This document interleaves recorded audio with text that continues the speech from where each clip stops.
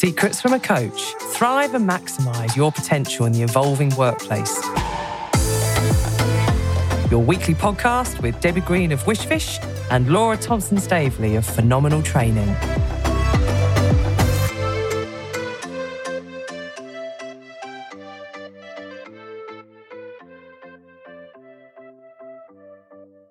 Debs. Law, you all right? Oh, I'm doing really well. How are you doing? Oh, I'm all right, thank you. I've got a question for you, though. Ooh, go on then. How are you managing your performance through change, Law? Oh, how dare you? How dare you put the pressure on Debs? What, do you mean I actually have to work and perform in order to maintain Well, that's what you get paid for, Law. my role? Oh, she's so harsh. But do you know what, Debs? You know, we've had a pandemic. I've had lots on. There's change left, right, centre. You know, how am I supposed to perform while we've got all of this stuff then going on? Which is why we thought, as part of our 5-part focus looking at managing performance, how do we maximise it? We've heard from tips for giving feedback. We've looked at how to maximise our own personal performance. But actually, from a business and a work point of view, you know, whatever type of industry you work in, how do you manage performance fairly during times of change? So, Debs, I'm going to be picking your brains in a moment, but I just wanted to do a bit of a setup. If performance was in a static environment, then it'd be easy to see the change in my performance year on year. But there are so many changes and variables that we've seen. What is fair? Because I might have been 120% on target in, for example, 2020. But if I'm now at 70%, is it my fault that there are certain conditions in that trading environment? What's my role in that? So how do you manage performance fairly if actually your market has seen lots of disruption? The second challenge we've got is if performance was 100% figures based, then it'd be easier to measure the tangible output, for example, from what I do. But how do you measure, for example, teamwork or stakeholder management or impact and influence? How do you measure some of those soft skills? So I think what's going to be interesting, Debs, in the world of managing performance is, watch out, there's a robot thing coming, Debs, so brace yourself. I'm ready. I'm braced. Ready. Go. Not talking about robots for a while, Debs. I'm desperate. No, we haven't actually. Yeah, bring it in. Yeah. But the reality of rapid automation, increasing use of AI-enabled software and streamlined processes is a lot of people's black and white elements of their job are now being automated. So what that leaves is a lot of grey areas. So, you know, whether I'm good at a team member or not, that's kind of in the eyes of my line manager when they're doing that performance appraisal. How do you measure it? So I think there's going to be a real advantage to those individuals, whether you are managing someone else's performance or managing your own, about being able to talk eloquently and articulately and confidently about the grey areas of work. So actually you are able to manage performance fairly during change, even though your market might have been through lots of disruption, even though actually the output of your team might not be tangible in the figures, but they might have had some role, for example, in another team then getting the figures through the door. So I think there's going to be a competitive advantage about being able to talk confidently around performance and what that means to manage it fairly. Because if people don't feel like they're being treated fairly, Debs, what impact does that have on morale and culture? What have you seen? Oh, so much, Law, and I think it's something, what you're saying there is so important, just to stop and consider what you're saying and think about, as if you're that manager, you know, actually, do I need to do a reset of how I even look at change, and how do I ensure that I am being fair? What does that even mean? And to be able to explore that. But I think it links quite nicely. I know we've gone through the change curve many times on this, Law, but again, this links in nicely to what we're doing. So the emotional response to change is something that everybody's going to respond differently depending on what the change is and what's happening. So if we can at least understand what some of the emotional responses people might be going through as the change is happening or about to happen, and then the skills that we can bring into that to maybe not alleviate it to some extent, but have the space to have a conversation to manage it fairly, in inverted commas, I think is really important. So, you know, the what goes on when something happens and it's completely unexpected, we have that surprise element of it, or we just thought, I never saw that coming. So we have that shock that happens to us, and that can be instant. And it's like, what do we do then? So if we're not catching that, and thinking about how are we going to deliver that message, because people don't see it coming. And even though you might see the figures dropping and the commercial aspects not working, no return on investment, not enough customers coming through the door, whatever it might be, it's that bit, rather than have that knee-jerk reaction, it's thinking, okay, we've got to do something here. But then how do we set people up? And I know we can't always tell people, well, we're not doing very well. I think we can, but that's my personal take on it, because we need to be realistic. And then we can, if we've got a good teamwork going, then we can have those difficult conversations or perceived difficult conversations about this is where we're at, this is where we need to get to. How do we get us there? But normally through that emotional response change, if we don't know it's coming, the shock's there. So we can help people by just listening, have a conversation. Understand, you weren't expecting that. Let's talk about it. What does that mean for you? Chat. So have conversations all the way. We then automatically go into the denial phase of that emotional response. It can't be true. This isn't happening to me. And therefore we go about trying to disprove it. And we might work harder at that point, is what I've probably seen in the past, is people suddenly put their heads down and think, I'm going to work because I don't want to lose my job, because we already jumped to that conclusion potentially. So again, managing the emotions around that by checking in regularly with your team, it can help you catch things that might be going on for that individual, and everybody will be different. And it's not just one super curve that's going on. There might be many curves, because they might be talking about it at home, and that might add to their angst and anxiety and overwhelm. It might create that frustration, which is where we start going down into the pits of despair, where we know things are changing, it's out of our control to some extent, and we get angry with the fact that we have not got the control. So before we go into that valley of despair or the pit of despair with depression or sadness, or what's the point? I think managers can do, part of, again, having open dialogue, acknowledging the fact that people might be angry, listening to your people and helping them to understand the emotion, I think is really important. And we all avoid the emotion or how you feel about that. We may not be able to fix it, but by giving people time, space, recognition that they are still valuable, they're still humans and they exist, can make a big difference as you go through the change curve.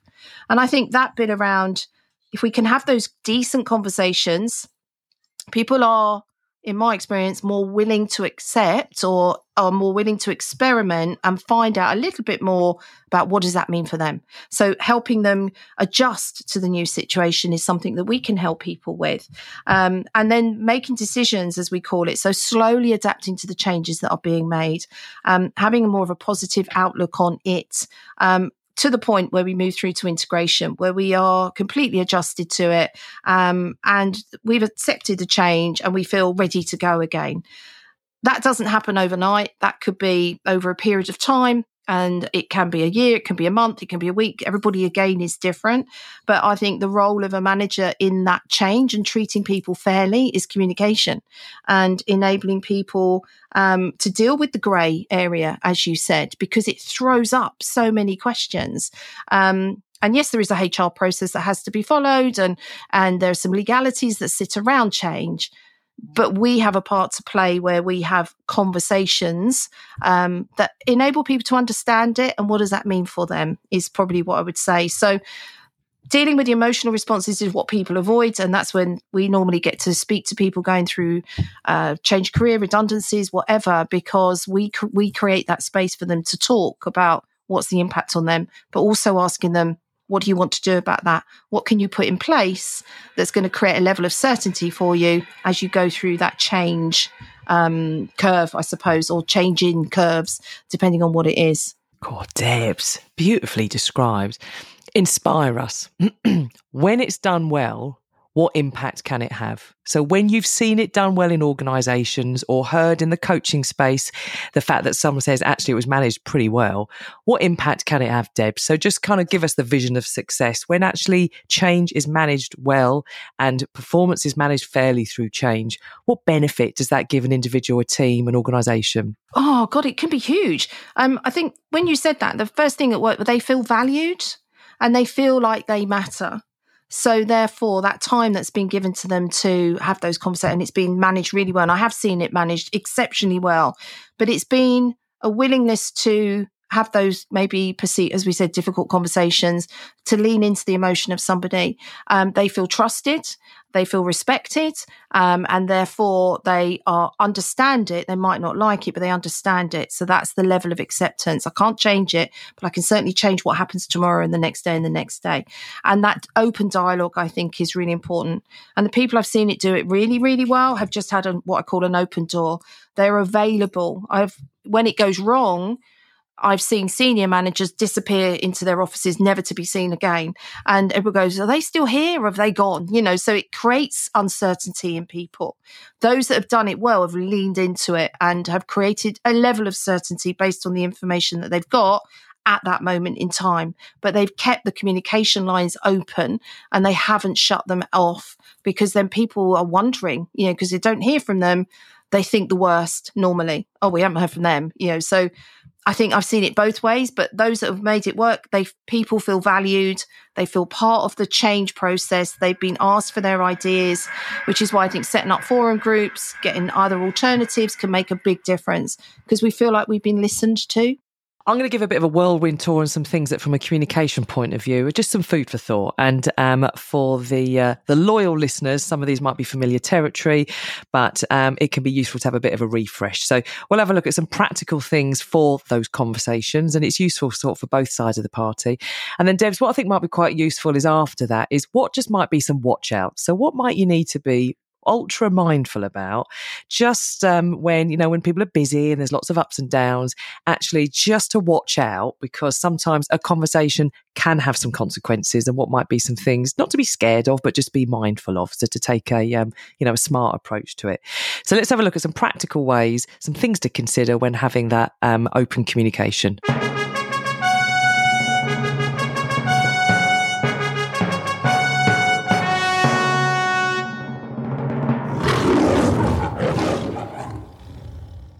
So you mentioned, Debs, about communicating change well. And one of the crowd pleasers that we often see on the leadership development workshops we run is something called the 2-up intent. Oh, I like this one, Law. Yeah. So the 2-up intent. So big cheers out to Adam Wilson. Thank you very much. A long-time friend of Secrets from a Coach team. And little did he know, the little throwaway comment he gave to me in one coffee break about 7 years ago, I've been trading on that about 7 years since, Adam. So thank you for that. And what he mentioned in passing was something that they were trained in the world of army leadership, which they call the 2-up intent strategy, which is every task that is communicated, there's then clearly communicated the intention behind that 2 levels up that hierarchy. So you may work in an environment where there's not much hierarchy, but in the army, there's a hierarchy because you're looking at large numbers of people. So let's say, for example, we're going to make a change and it's around task X. The reason why we're doing that is because of Y, and the reason behind that, the ultimate purpose, is Z. So I'm clear that even though X might not be particularly exciting, or it might be a bit difficult, or I might be a bit uncertain about it, I can clearly see that there's some greater good that sits behind this. So the 2-up intent strategy is every bit of change-related communication that you're about to give out, just be clear in your mind. Have I explained the context and the higher purpose behind this? Because if people can link what I'm doing now, it might not be particularly exciting, but I can see that there's a benefit behind it longer term, we're more open-minded to give something a go. And often what demoralizes people, and it links to the value, is if I don't know what's going on, if I'm just getting told what to do and I've got no understanding as to the rationale behind it, then I'm going to get cynical, and then I'm going to be less engaged and wanting to do things. So that 2-up intent strategy, people like that, Devs, don't they? Yeah, I think it's brilliant. And I use it like you do. And even for myself, it's like, okay, what am I doing today that's going to impact on the next bit and the next bit? So I think you can adapt it to whatever you're going through. Love that, Law. Yeah. You mentioned giving people a voice, so forum groups, for example. And I think, if I think about some of the change projects that have been around safety initiatives, for example, the amount of frontline teams that have then said, why didn't they ask us? we're the people that use that process or use that machinery. Where were we, when we were getting that, when all the designs were being made? And then, actually you then have that concept or that way of working launched and it falls over because the people that are actually going to use it go, did you know, by the way, that there's something that doesn't work? And then it becomes all a bit difficult. And then, people roll their eyes and think, oh, another example. When actually, had the right people been involved right at the start, you could have had a diverse of opinion sitting around the table. But I totally recognise on some long projects that might be decades in the making, people will come and go and they won't always be in that. But what can we do to involve people right from the start? And in particular, have we got enough diversity around that table, people that are going to be impacted by this change? And then you're got more likely to be aware of the challenges and opportunities at those different levels in an organisation, which means you can then manage performance fairly. So it's that awareness bit. Definitely. And I think just picking up on that, Law, I think that ability to be able to make that happen, I think is super important. And knowing that can only help rather than hinder. So you're empowering people to want to learn about it a bit more or be curious about what is going on, I think. So, yeah, I think that's important as well. And one of the fourth bit that, the third one that tends to get people really engaged on sessions that we run, which is around being really clear on performance expectations.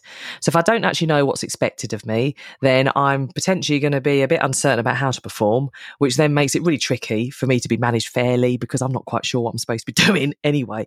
So it would be brilliant if you could just refresh us on the focus, skill and will tool, Debs, because people, if you haven't heard it before, it's just, you can see people's faces light up going, it makes total sense. So take us through, what is the focus, skill, will approach? How might that be beneficial for all parties concerned when we think about managing performance fairly?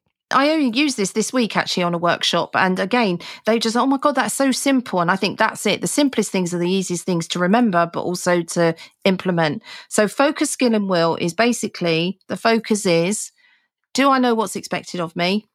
The skill bit, how am I doing against that expectation? And the will bit is, how can I improve? So for yourself and others, if you can answer those questions, do I know what's expected of me? Yeah. Or no, that's a prompt to then go and have a conversation to be clear, because then you can work within the parameters of whatever the job is you're doing. And therefore, when you do it well, you'll get the feedback and you're managing your performance. If you don't do it well and you get the feedback that says I wasn't rubbish, you'll think that's unfair. So know what's expected of you. Make sure people are aware of what's expected of them. So as the manager, having the conversation and checking that out. The how can I improve is really important, because that's the regular check-ins that we would do when we're managing performance well, is to let people know how they're doing, give them that feedback. So they're managing their performance well. And then how they can improve is getting them to be better than they were a moment ago. So they continue to work their way through the learning approach so that they become, unconsciously competent at doing it. So they just do it without even thinking. And as a manager, that means, or as a leader that goes, oh my God, they're super good at that. Let me give them something else to do. Let me reset the expectation. Let me tell them what's expected of them. Have a conversation. Make sure they get the regular feedback on how they're doing, asking them, getting you to then put your bit in. And then it goes around again. So focus, skill and will. What's expected? Do I know what's expected of me? How am I doing against that expectation? And how might I improve? It's I like your 2 up in 10. It's a crowd pleaser. Because it's so simple. So simple. But I mean, as always, the impact we hope to have as a result of our podcast is, if you are not fortunate enough to be either employed at the moment or looking for work or whatever your kind of employment status is, if you haven't been on a training course for a while, because either you just haven't had the opportunity or it just doesn't happen where you are, then hopefully this gives you a bit of an insight as to kind of what are some of the top trends out there and what are some things that can genuinely, help. And for those people that have been on our sessions, you think, oh yeah, that 2 up in 10 thing that they said. So it's a way of getting a bit of momentum. Yeah. Now, Debs, the wonderful thing about, of course, this podcast is we're doing it as the sort of secrets from a coach. So I'd like to invite you to walk down the dark corridor with me. Okay. And we're going to open up the trapdoor. The things that can be some challenges, the uneasy aspects of managing performance fairly, particularly during times of change. So come with me, coach. I'm going to be asking you, what are some of those traps and challenges that just might be worthwhile being aware of?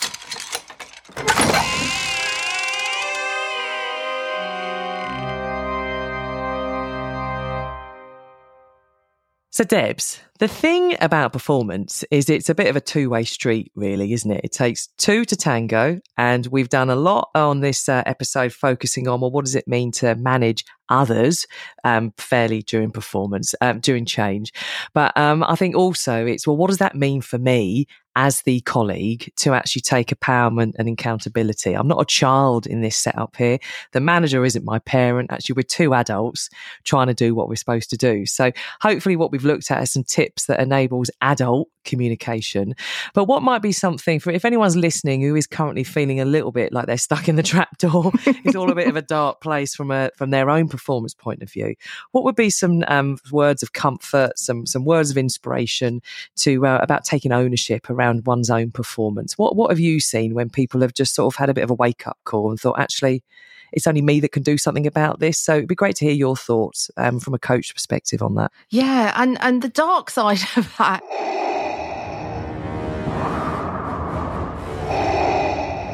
is sometimes you hear people blaming them, they're not, they are. And I always say, but who are they? I can't do my job because they won't let me. Okay, talk to me about that. Because we put barriers in place and we blame everybody else, but only we can be accountable for ourselves, right?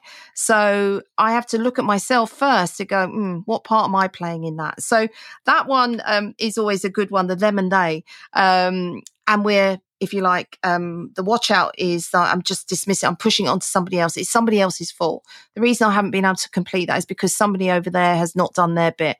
Okay, so what did you do to go and find out where they were? Silence.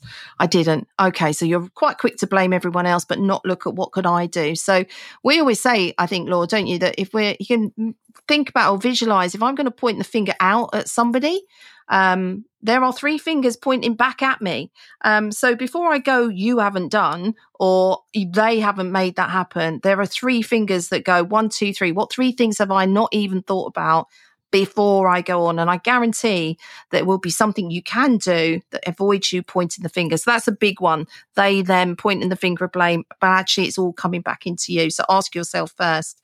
I think the other one I see, which is a watch out, is people move the problem, or the individual leaves and goes and looks for another job somewhere else, but because they haven't dealt with whatever's going on for them, they carry it with them, and it's like it follows them around, and they wonder why they're in the same space a year later, blaming the world because.